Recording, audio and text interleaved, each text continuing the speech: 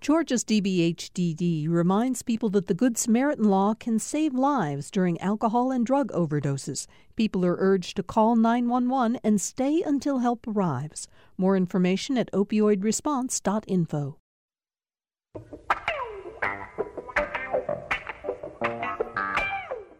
Welcome to Political Rewind. I'm Bill Nigut. Glad to have you all with us for today's show. Of course, you can watch us on Facebook Live. Just go to the GPB news page.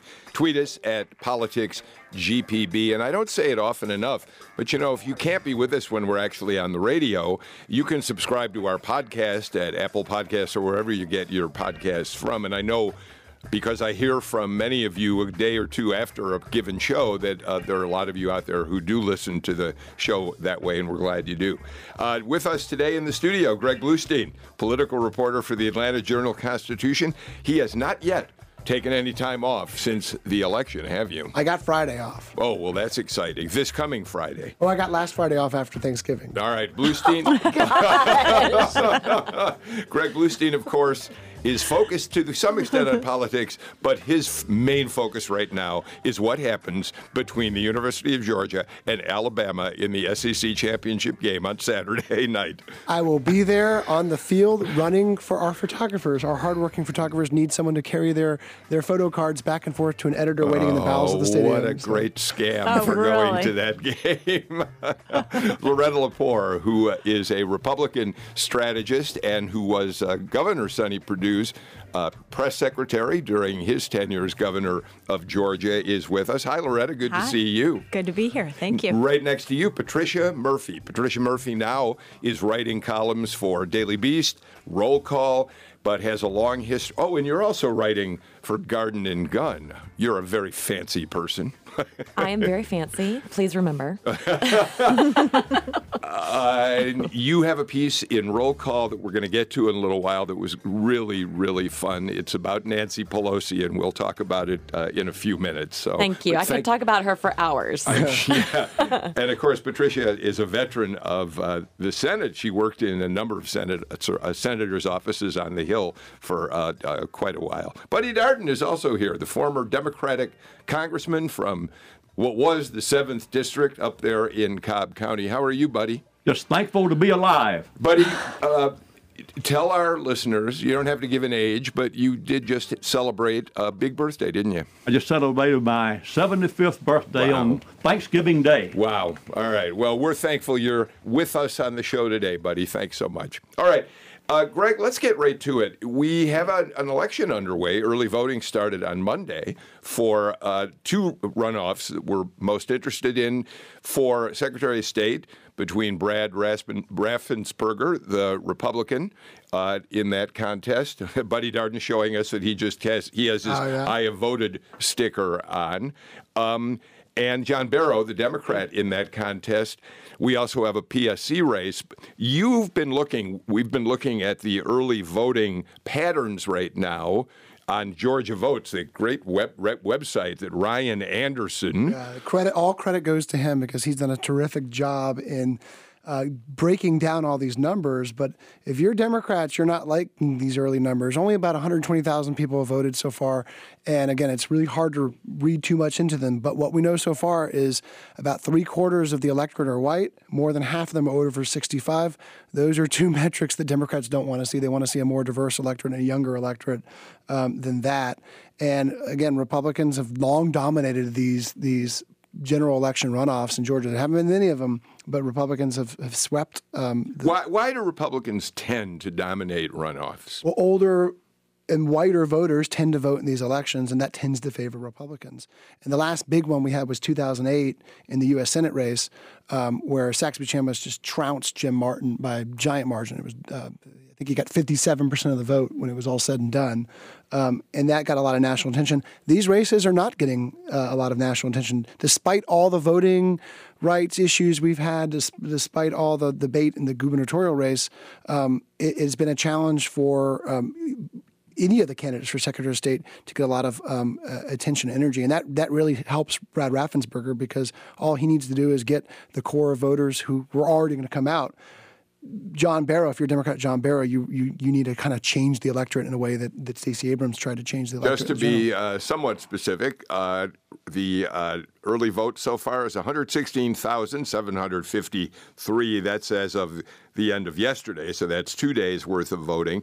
It's Ryan Anderson on his website compares it to the final week of early voting just a few weeks ago, which, was at 317,500. So, I mean, that's not a very there was so much excitement about that race that the comparison, it's good to see it, but it isn't as meaningful, perhaps. Well, Laura, how do you get people to turn out in an election like this? Well, that's the tough thing. And they're not the top statewide offices, right? So if this were a gubernatorial race, it would be a different game, and you'd have a lot more money going into these campaigns, and there would be a much greater effort. In this situation, a PSC race, most folks aren't going to turn out necessarily because most folks don't really even grasp what the PSC does. And then in the Secretary of State's race, Stacey Abrams did a lot with the ground game to turn out voters who didn't previously vote. We had somewhat more than 2 million more voters in this cycle than in any previous midterm election in Georgia. And so, it is. Republicans are steadfast and loyal when it comes to getting out for those runoff races. Yeah. Patricia, you have to, Raffensperger did not come to the debate that the Atlanta Press Club staged just yesterday. They said they didn't get the invitation in a timely enough manner. There seems to be some question as to whether that's true. You can't help but wonder if they have a certain level of confidence about winning this race that they felt they didn't need to be in a debate. Yes. Well, I think blaming it on the intern is the safest excuse in the book you're ever going to get. The invitation went to an intern who didn't pass it on to the campaign Otherwise, staff. I would have loved to come talk about voter suppression. No, I think that was, let's take him at his word. Interns aren't the most reliable kids in class sometimes. But if you are in a general election runoff, you would really rather be a Republican in this state than a Democrat. This is when the Republican infrastructure really matters here. I mean, Republicans, sort of analogies, I feel like they have kind of all the roads, bridges, and airports, and the Democrats' infrastructure is sort of like, gravel roads that they just sort of repave when it's time to have an election. The Republicans turn out warm bodies for these elections, and Democrats, sometimes it's just blood relatives and paid staff. Buddy. There's no doubt he chickened out. Why would you go up there and take a chance on saying stupid and talk about something that you don't know anything about, which is the Secretary of State's office, against a far more polished and far more knowledgeable guy? So he did the right thing by ducking the debate because he would have been embarrassed as a result of it. So he did the right thing. What he needs to do is just stay away from everything and kind of cruise to victory on the Republican turnout. And that's not the only sign we have that Raffensperger's not worried. I mean, he's doing a special session where he's a sitting lawmaker and he can't raise money doing a week-long special session.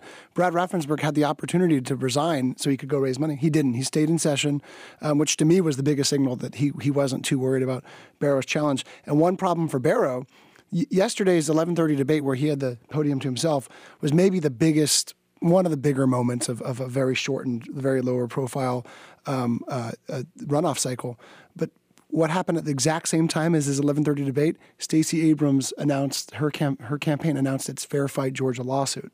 So he continues to suffer from sort of an attention lapse because a lot of the attention's still going to Abrams. But you have to kind of say out loud, what in the world are you doing, Stacey Abrams, if you, which of course she does, care about counting votes in Georgia? The best opportunity Democrats have in this state is to win that Secretary of State's race. If she were out there campaigning for him, I think that would be the world of difference for his campaign. He's getting no oxygen at all because she's still sucking up a lot of the oxygen. Patricia is saying exactly what I was trying to say before she came in, because that's exactly correct. There's an opportunity here.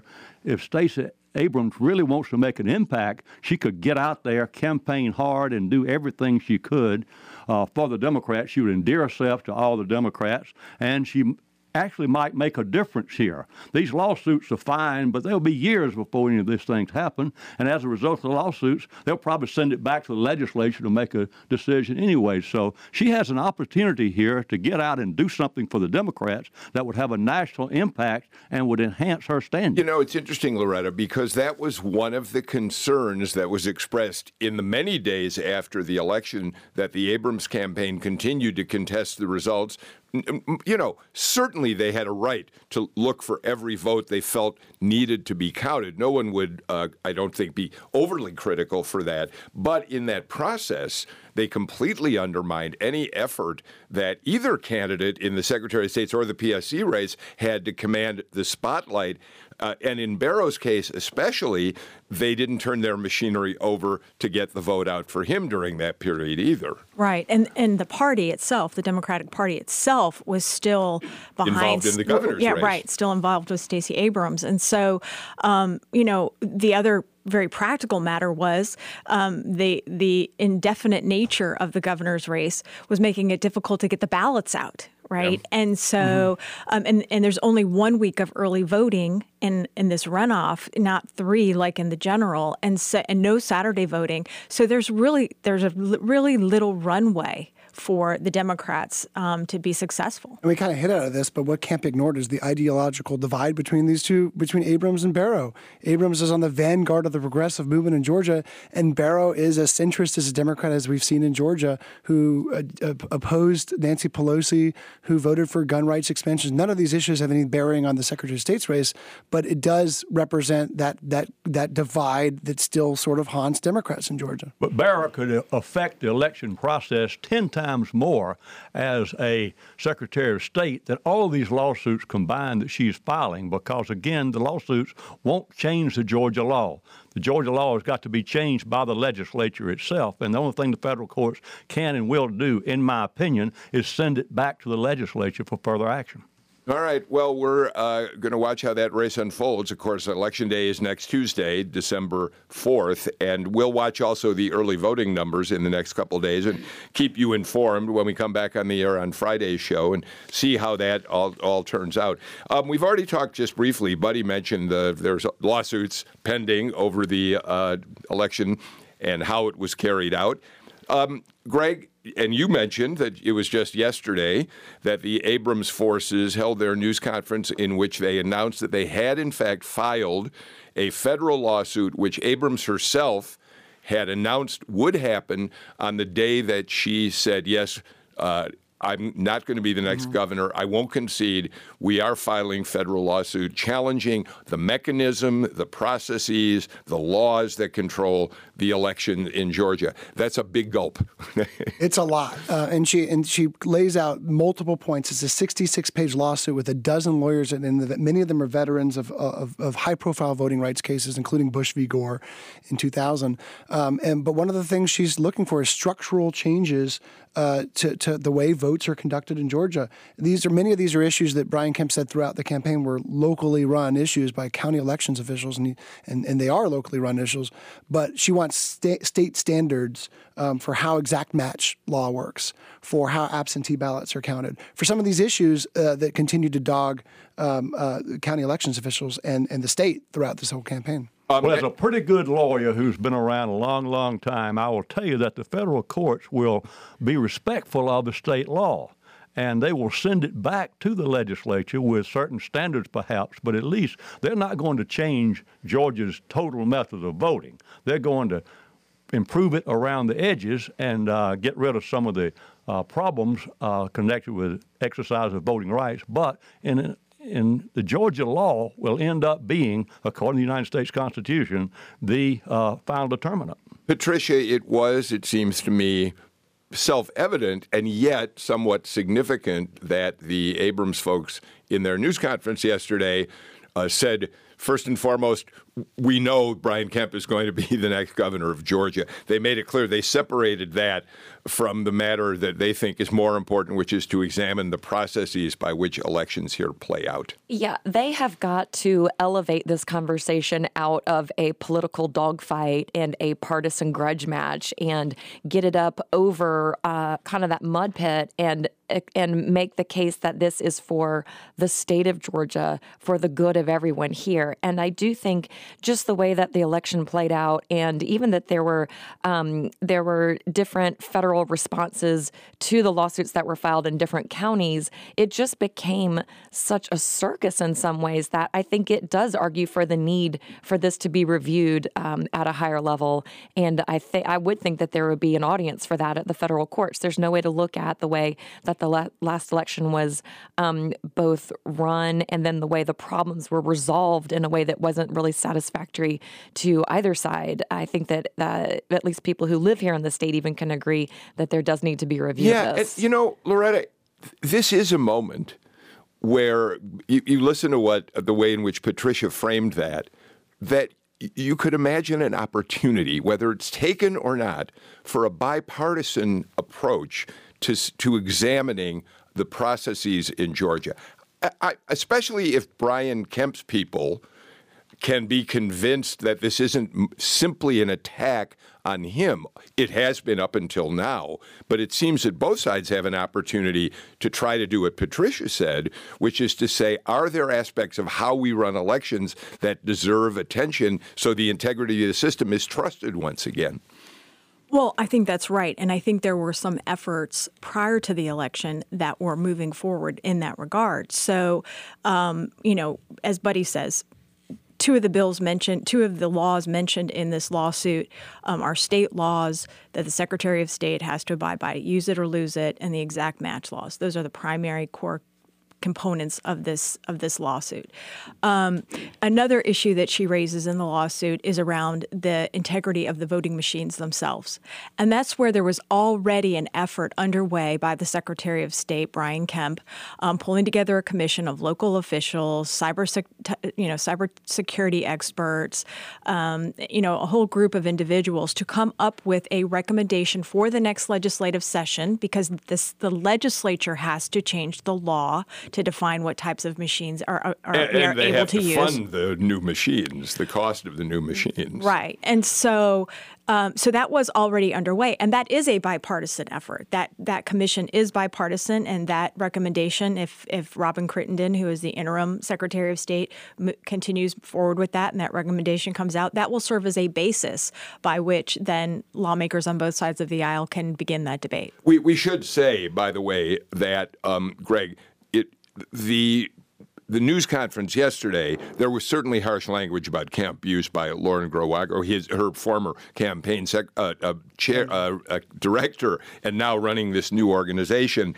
But that doesn't mean it has to continue in that direction if they want to get anywhere with this, it seems to me. No, and in an interview with Abrams, with Stacey Abrams just a few weeks ago, she said she earnestly believes that Brian Kemp has an opportunity here to move past this, and that this could be his sort of, I don't know if this is the right parallel, but this sort of Nixon-China moment. This is an area where Brian Kemp knows more about voting rights and ballot issues than voting issues than pretty much anyone else in the state.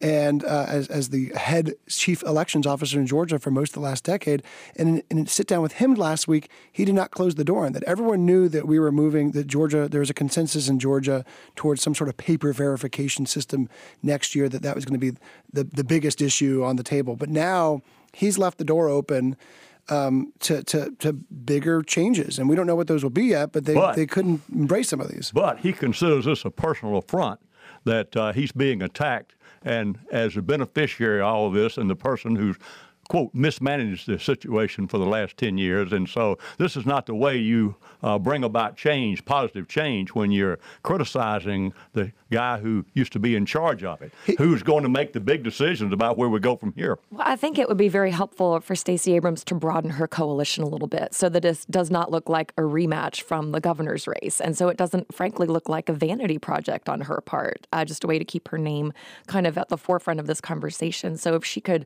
broaden her coalition coalition, it's going to be essential to have the governor-elect within that group, because typically it's federal funds and federal grants. Yeah, I should have made that pay clear. For this. Right. There's a proportional share. Am I wrong? Don't the feds contribute to a portion and the state pays for the rest of it? Am I right about that? Okay. I think when Georgia did it the last time around, it was federal funds for the machines and state funds for the training, or vice versa. But it was a large share from both, and so you need both houses of Congress and the White House in on that. And from Kemp's standpoint, back to the voting rights legislation issues, he's not saying, he's being very careful. He's not saying Democratic criticism. He's talking about county election officials who raised what he calls legitimate concerns about some of these. So that's the way he might frame it. He's going to try to say, if he goes this route, he's not going to try to say he's bending to any Democratic criticism. He's saying he's responding to county election officials who are bringing this up. So it'll be interesting to see how he parses that if he goes that route. All right. You have breaking news for us, Greg Bluestein. And I'm thrilled that you're going to be able to report it on our show, because it confirms something that those of us who have been part of this show for a long time have said over and over again. What have you got for us? This has to do with Sally Yates, the former acting U.S. Attorney General. I need a drum roll. Who is at a Bloomberg summit in New York right now, and she's made it very clear, really unequivocally for the first time. We already kind of knew this, but for the first time unequivocally, she has no interest in a bid for elected office. So David Perdue can breathe a little bit easier. Now, we don't know about Stacey Abrams or any of the other contenders, but... Right. Well, I don't in any way mean to disparage your remarks here and your great revelation here, Greg, but she has never contended she was involved. Every time I've talked to her in the last 6-8 times, she says, "No, I don't want to run for anything." So I don't mean to disparage your breaking news. No. Look, people, that ain't really news. Since President Trump got rid of her as acting attorney general, obviously the question in the air has been, wouldn't she make a remarkable Democratic candidate for something? And the people who have dealt with her over the years know that running for elective office just is not in her DNA. This is not what she really wants to be all about. Public service is what really matters to her. Teresa Tomlinson is probably pretty happy right now. And what she said today, this is her quote: "I just have to confess, running for office is just not anything I've ever felt drawn to. You know what feels like you or doesn't." Yeah, that's interesting. Right. Anybody got a comment on that before we take a break? All right. Let's do it. Let's get our first break of the show out of the way. We will come back in just a minute. We're following another story that is developing in Washington right now. Tamar Hallerman is standing outside the Democratic caucus, the closed-door meeting where Democrats are electing their nominees, essentially, for leadership posts. And, of course, that's where Nancy Pelosi is hoping to get the nod that she will be the Democrat speaker when they have an election on the floor of the House in January for that spot. So Tamar's keeping us up to speed on that. We'll talk about that and a lot more after this. You've counted on GPB throughout 2018 to bring you insights into important issues and events, and you'll continue to rely on GPB in the new year. Your support makes all the programs that matter to you possible. As you support the organizations that are important to you during this season of giving, please include GPB. Make your tax-deductible year-end gift now at gpb.org or call 800-222-4788. From all of us at GPB, thanks and happy holidays. Going clockwise around the studio table today here in Midtown Atlanta, Greg Bluestein, Loretta Lepore, Patricia Murphy, and Buddy Darden here for our live conversation on Political Rewind. So let's talk Pelosi for a little bit. I want to pull out, I thought you had you wrote 2 pieces, Patricia, this past week or so about Pelosi. It seems like you've really had her on your mind. Can't stop. I just can't stop. I'd love, if I may, I'd love to read the lead to a piece, the headline of which, this was in Roll Call, Nancy Pelosi's Leadership Lessons for Bossy Girls Everywhere. It's hard to look away when Nancy Pelosi is whipping her caucus in a leadership race. It's like watching a lion drag down an antelope twice its size or a slow-motion shark attack. Even though you think you know how it ends, the sheer power on display keeps you watching. What a great lead. Thank you. Talk about it. Well, I have to say, I have covered Nancy Pelosi for a very long time. And really, it's hard not to just admire her process and admire just the incredible power that she has ripped away from men in Capitol Hill, to be frank, and kept it for herself. And she's a very charming person in real life. She's kind of a very friendly grandma in a lot of instances. But then she also is, I think, uses that charm to really get her way in a town that doesn't let you have your way unless you make it happen. And so she's really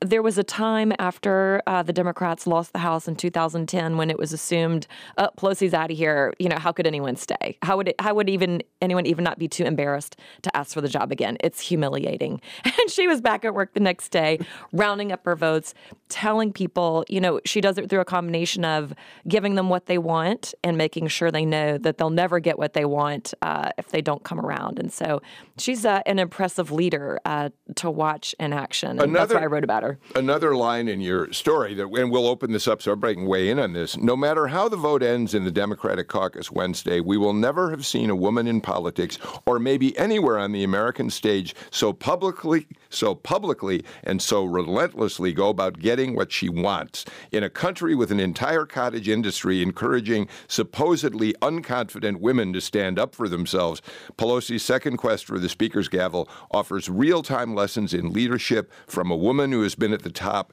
and wants to go there again at 78 years old. So remarkable. You're not going to hear many people say this, but I love Nancy Pelosi. She and I were in Congress together. I remember when she got there, we sat next to each other on the Ethics Committee, and contrary to the image that Republicans have tried to put out for her, she is a truly nice person. She's a hard worker. She pays great attention to detail, and regardless of who the speaker that person is going to be demonized. Tip O'Neill was a great speaker. He got a hard time. Jim Wright came along, Tom Foley. But whoever the speaker is, that's just part of it. But I'm going to submit to you that it doesn't change one vote in the general election or who people vote for Congress based on who the speaker is going to be. You have an update for us? Yeah, Tamar just texted saying Pelosi's declaring victory right now, and John Lewis is standing by her after giving her, I think, the final nominating speech. Wow. So it is not that it's a surprise, but it is a done deal. I want to keep talking about Pelosi and the opposition that was out there for at least a time being within the Democratic caucus. But we should point out that one of the things we're all particularly interested in, that Tamar is waiting to find out, is where our new Democratic member of Congress, Lucy McBath, stands on Pelosi. Remember, this was an issue that really dogged Jon Ossoff when he ran last year. He was every turn. He was not only linked to Nancy Pelosi, but asked whether or not he was going to support her candidacy, and never really had an effective answer. Always said, I'll cross that bridge when I come to it, over and over again. Well, at some point, you've come to the bridge. You got to answer it. Lucy McBath kind of took a similar. She said, this is not an issue I'm prepared to talk about yet, and managed to sort of avoid that question until now. I mean, she still hasn't said publicly whether or not she supported Nancy Pelosi yet, and Tamar is waiting for her outside the House chamber room to try to get her on the record on where she stood. So, Loretta, it's interesting because the newer member, we have this group of 16 particularly who have all signed off saying we don't want Nancy Pelosi. We need new leadership in the House for various reasons. Basically, I think all men. There may be one woman who signed that. There are a couple of women. There are a few. But that raises this really interesting question that Democrats have to address, I think, and that is, and Perry Bacon wrote about this in 538 this week. Do you need a leader? Does the speaker have to be someone who knows inside baseball the way that Pelosi obviously does? She can go head-to-head with Mitch McConnell. She gets how to play that game. But she's been demonized across the country, and the question is she a strong symbol for the Democrats as they approach 2020 of the kind of agenda, the kind of atmosphere they want to create around the election. And that's part of this calculation that's kind of interesting. Well, it is. So when we look at the last election cycle, as Greg referenced, with the Ossoff Handel race, Nancy Pelosi was much more of a lightning rod than this cycle. She took a step back in this cycle. She obviously wasn't the speaker, so she wasn't, but she was still the majority leader. But you didn't see her out on the stump. She was, however, orchestrating the messaging. In particular, with what Republicans, the reason primarily Republicans were able to hold her up as sort of this lightning rod in the last cycle, not this 2018, but 2016, was the Affordable Care Act. They made hay of the fact that she stood up and said, we passed this bill, I haven't read it yet, right? And that became a rallying cry for Republicans. And so in this cycle, she took a step back, but nevertheless was effective in defining, again, the health care issue, right? So she was the one that got all the Democrats on the existing conditions message, and that worked. So that's the campaign side. On the governing side, so the legislative side, we see a number of legislators, new Congress members, particularly those moderate members that are Democrats that have won in suburban districts or upset conservative Republicans and conservative, outside of Richmond, Mark Sanford's old district in South Carolina, even Lucy McBath to some extent.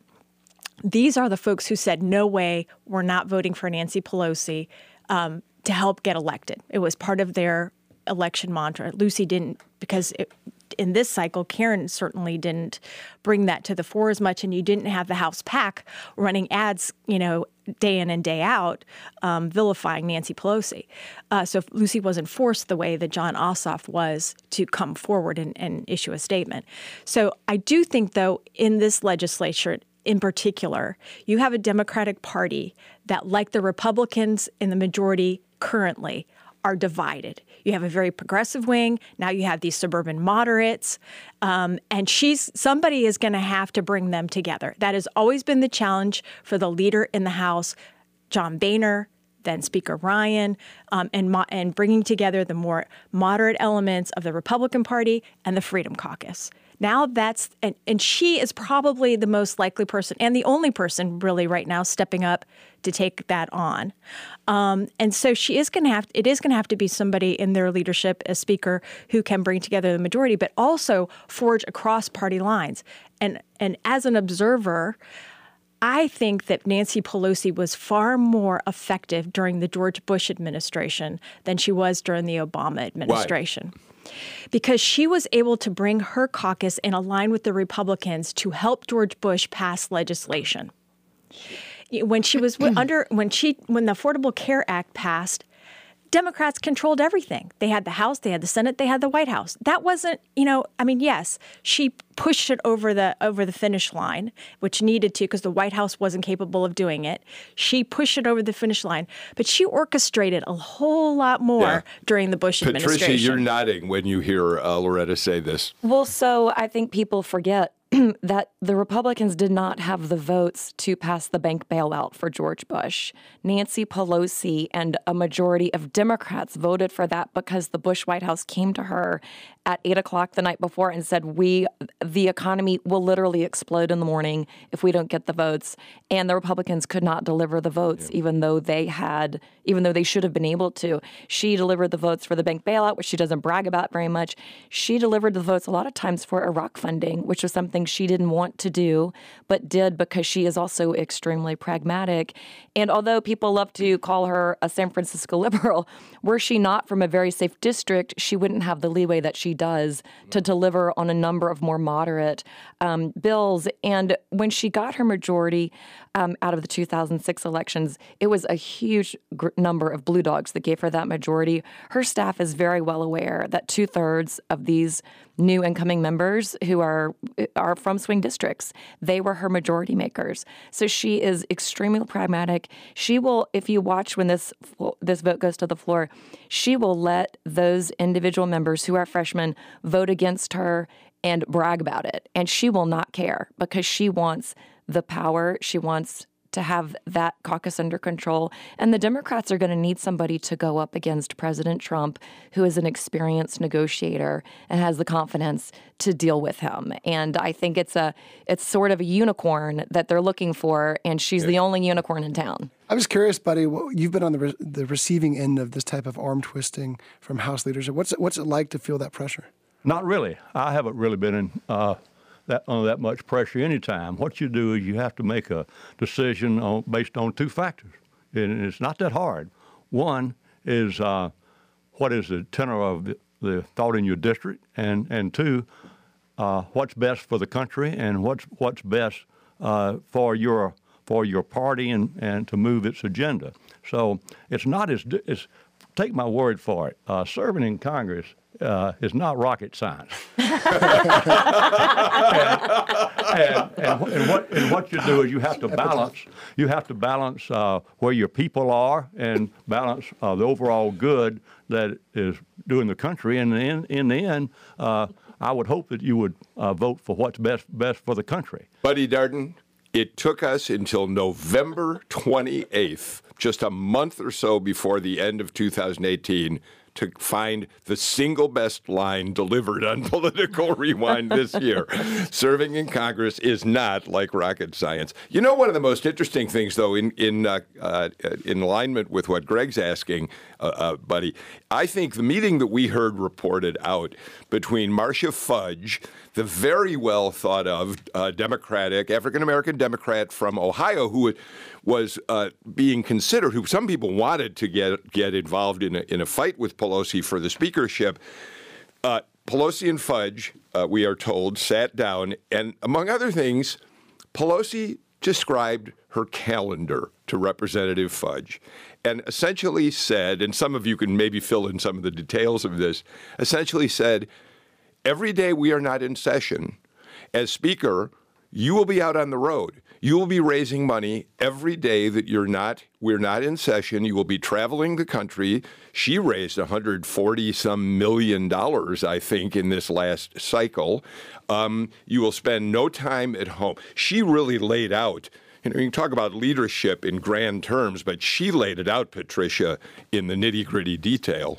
And she knows that Fudge came away and said, no thanks. She also knows that Marcia Fudge is very close with her family and was not going to see them.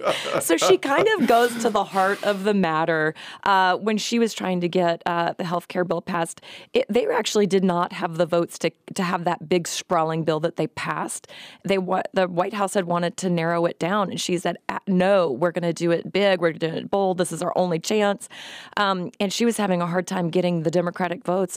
Joe Donnelly, I wrote about this, is from Indiana, practicing Catholic, went to Notre Dame. She was not getting anywhere with Joe Donnelly, and so the phone rings. It's like, ringy, ringy, ring. Hi, Joe. It's the president of Notre Dame, a priest who is the former president of Notre Dame when he was a student at Notre Dame. He said, hi. He said, I heard you might not vote against the health care bill, because Pelosi had said who was the president of Notre Dame when Joe Donnelly was there. Wow. Called him up, said, I need you to call Joe Donnelly. And so she kind of will get you from every angle to kind of push that caucus along. And she does it for every single vote. All right, so we're going to have to take a break in a second, but let's go back to McBath for a minute, Loretta. Brand new freshman Democrat. She's fortunate that she's now part of the majority. She's not a minority backbencher, which is really a miserable position to be in when you're a first-term member of Congress. But we don't know much about McBath, really. She's been very quiet. She doesn't, so far, has not held a news conference. She seems to want to keep her own counsel for the time being, get herself organized. Fine. But we know nothing about, you talked before about the factions we're going to see in the Democratic Party. And there is some concern you could have a Democratic version of the Freedom Caucus that presumably Pelosi, who will win on the floor, we imagine, is going to have to wrangle. We don't know where Lucy McBath is going to fit into that equation at all, do we? Well, we don't, because, she has not demonstrated either through her career or her, we do know, where she has been in terms of her advocacy on gun rights issues. But other than that, she had very limited exposure through debates. Does anybody besides me know Lucy McBath?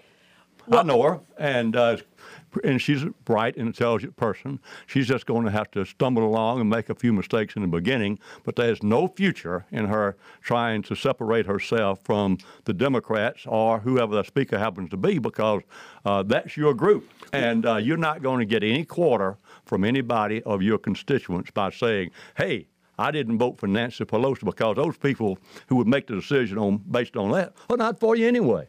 Yeah, I'm not so. I wasn't really speaking so much to the Nancy Pelosi issue, because I think at the end of the day, she either has someone to vote for or she doesn't. There's only one option. Right. And I don't think that any candidate is well served to not support that one leadership position. That doesn't serve anybody well. Yeah, it's on the broader issues. Right, it's where does she fit she's in? the broader issues. You know, she spoke some about health care on the campaign trail, but she does have a diverse district, and it's a district that is changing. And so she is going to have to be, I think, as Buddy said, very judicious. And when she does speak out, and she's got, you know, for lack of a better term, she's got some training wheels on, and she's going to have to feel firm until those get removed. And I suspect I hope that, you know, folks will help her build a strong team that can help her navigate Congress. And look, she gets it too. This is going to be the most targeted Democratic House seat. Exactly, that's my point. I mean, she's going to have to watch her step every second. Just like Rob Woodall next door is going to be the most targeted Republican seat, one of the most targeted Republican seats in the South. And if Karen Handel doesn't run for re-election, and who knows, we haven't heard from her yet, there are already a swirl of Republicans who are lining up to challenge Lucy McBath, because they see that seat as flippable with President Trump and a lot more attention, a lot higher turnout, and David Perdue on the ballot as well in 2 years. All right. And she had a tough primary too. You remember that was a runoff there. There were 4 people, and then there were 2, and she came in as a pretty tough primary and barely won the primary. This is why I think the notion of being a member of the U.S. House, while it has certain privileges and you get an opportunity to help shape the course of the country, I don't think running every 2 years for re-election, living in Washington 4 days a week on your office sofa and coming home on weekends, it sounds like a high price to pay for hoping to have an impact on the country, Patricia. Well, that's why you're here hosting a radio show. I think the Senate seems like a smarter bet. Let's take another break, and we'll be back in a moment. I'm Ira Flato. When did you first get captivated by science? Astronaut Leland Melvin says his interest was sparked literally when his mother gave him a chemistry set. You know, I created this explosion. I burned her carpet. She ran in the room, and I got a spanking, but my brain was activated to science. Activate your brain to science on Science Friday from WNYC Studios. A special 2-hour version of Science Friday starts today at 2 on GPB. Think about all the time you've spent with GPB during 2018 and what these moments mean to you. As you support the organizations that matter to you during this season of giving, I hope you'll include GPB. Before the year comes to a close, do your part to keep GPB strong in the year ahead. Go to gpb.org and click Donate to make your tax-deductible year-end gift, or call 800-222-4788. From all of us at GPB, thank you for your support and happy holidays. Welcome back to Political Rewind. We talked a little earlier about Stacey Abrams in terms of the federal lawsuit that's been filed. Also mentioned briefly what kind of political future she may or may not have. But I think, Greg, one of the things that's interesting that tells us something about her sudden emergence as a figure of national importance to the Democrats, and perhaps to some extent to her appetite for playing a role on a larger stage. She avoided that for the most part during the campaign. She did. She rarely waded into federal issues or out-of-state issues at all doing her run for governor, because she was running for governor. She kept it focused largely on state issues and rarely even mentioned Donald Trump's name unless asked about it. Well, now that campaign is over and she's focusing now more on voting rights, her and Andrew Gillum, the runner-up for the gubernatorial bid in Florida, both spoke out against Thomas Farr, who's Trump's pick for a North Carolina federal judgeship. And that is over what she calls Farr's record of hostility and disregard for fundamental civil rights on voting issues. Farr's been a controversial nominee from the day that Trump submitted his name, although he gets a very positive rating from the American Bar Association. On the other hand, but he's chuckling because I guess we understand he doesn't think much of that endorsement. They're for whoever has a gun. But he's been accused of not being supportive of civil rights. He was, in fact, one of the attorneys who fought for North Carolina laws that restrict, the redistricting laws that have marginalized African American voters. He worked at one point for Strom Thurmond. He helped defend the state's strict voter ID law. Yeah. And he was also behind, he, as you mentioned, he and his law firm were hired to defend the congressional districts that in 2016 were ruled racially gerrymandered. Yeah, so he's very controversial. But the thing, and today, by the way, we are expecting that we may hear a vote on the floor today. Do we think, Patricia? There was a cloture vote scheduled for today, and I think underway a little bit earlier. All right. So, and this is going to be a vote completely along party lines, and we'll see. The Republicans are hoping to be able to hold, say, Susan Collins, Lisa Murkowski in line. Jeff Flake may not vote because he's promised he won't vote for any nominee that Trump puts forward until the Senate is willing to pass the protections for Robert Mueller, the special counsel. All that said, the point of this is that suddenly, buddy, this puts Stacey Abrams in a place where she sees herself as someone who might have an influence on national policy. That's fascinating to see that evolution. It is somewhat of a surprise to me that she's out there doing that because she could be so much more valuable to Georgia by supporting John Barrow and helping out Lindy Miller and bringing out the Democratic vote, because in the end, as this is proven to us, it's that the ballot box is where the action is, and that's what ends up counting. Now, this particular judge, whether he is confirmed or not, it won't really change that much in our country. And I think her better efforts ought to be down here in Georgia. But that is one way to raise your profile, and that's what she wants to do then. I understand this is a great way in which to get national media attention. Patricia?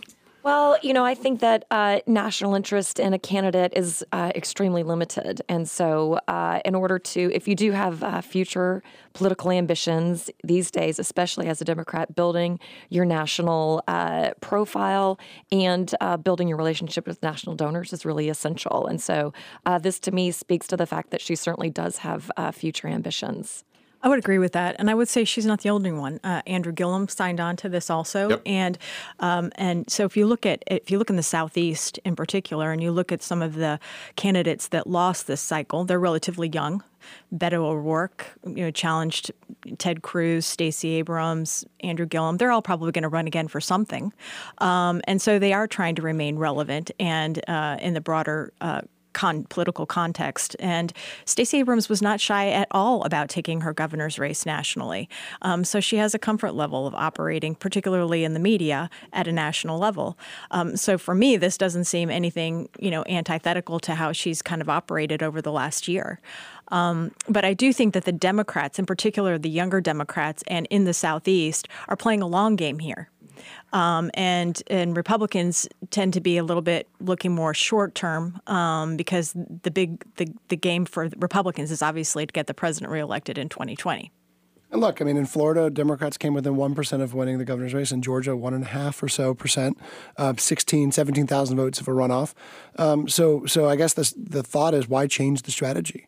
And for Stacey Abrams, she has either a 2020 Senate run against David Perdue to consider, or a rematch against Brian Kemp, or sit out an election cycle or two and do something further down the road. But in the meantime, she has been aggressively using that voter list and that fundraising list to raise money for Fair Fight Georgia and keep it in the news. All right. It'll be fun to watch. 2020 is already here, isn't it, Patricia? Why are we waiting? Let's start digging into who's running and what we think of each candidate. It's just like your Christmas list. It's never too soon to talk about it. A couple other quick notes before we leave you today.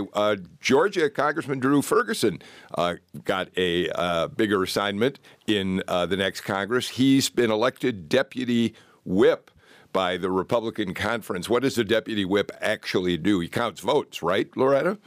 He helps whip up those votes, that's for sure. All right. So what does that mean? I mean, does this put Ferguson in it is a terrific leadership position. How much does that actually raise the profile of a member of the House like that? Quite a bit internally inside the caucus. I mean, there's a lot of work that goes into those deputy whip positions. Nobody from Georgia would know or care. But for the leadership team on the Republican side, these are the guys. These are basically their lieutenants to somebody like Steve Scalise. So he's making friends in high places, and it certainly speaks to his own ambition as well. However, as a general proposition, this is true for Republicans and Democrats and House members and even senators sometimes, the more prominent you become within your own caucus and within your own party, really, the more you lose back home because people don't really give a tinker's damn about whether you're chief deputy whip or assistant to the majority leader's majority leader, a dog catcher, and those things really don't help you at home at all. And we've certainly seen plenty of races run against candidates who are in leadership positions, and the opponent says, all he or she cares about is being in that prominent place in Washington. And Eric Cantor is a great example. Eric Cantor is the perfect example. Or there's that great ad against Tom Foley that said, "We don't need a speaker, we need a listener," and he lost his race. And one of the dangers was part of the reason Eric Cantor lost his race to Dave Bratt, who was more conservative than even Eric Cantor was the fact that he was never at home. Yeah. He was always campaigning for other members. And you got to go along with the program. You got to vote for the company line if you're a member of the company. Here's the problem. We're trying to give Drew Ferguson just a little shout out. Congratulations, yes, Drew. Yes. And it's all turned against him. Drew, congratulations. Congratulations. I like what is a Tinker's Dam? I need to know what's a Tinker's Dam. Quickly, I've never known what that phrase refers to, and after the show, you'll tell us, buddy.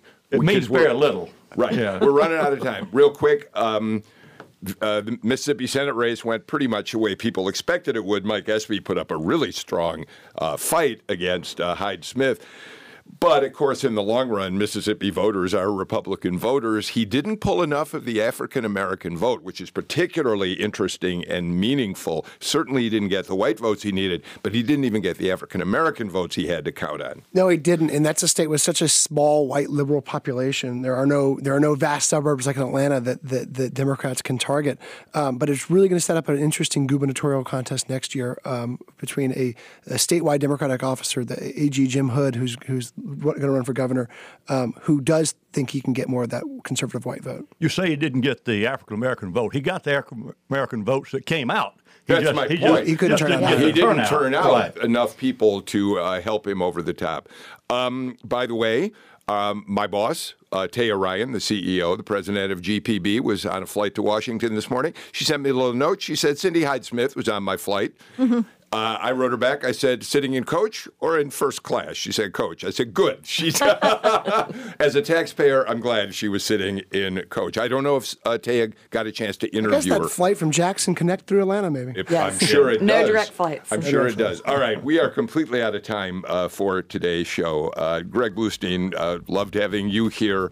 Of course, Loretta, we're glad you're with us. Patricia and Buddy Darden, again, congratulations on November 28th for coming up with the single best line of the entire year of Political Rewind. Thank you for being with us as well. Thank you. We're taking the day off, of course, on Thursday, tomorrow, but we're back with you for Friday's show at 2 o'clock. Look forward to seeing you then. In the meantime, have a great evening tonight and a good day tomorrow.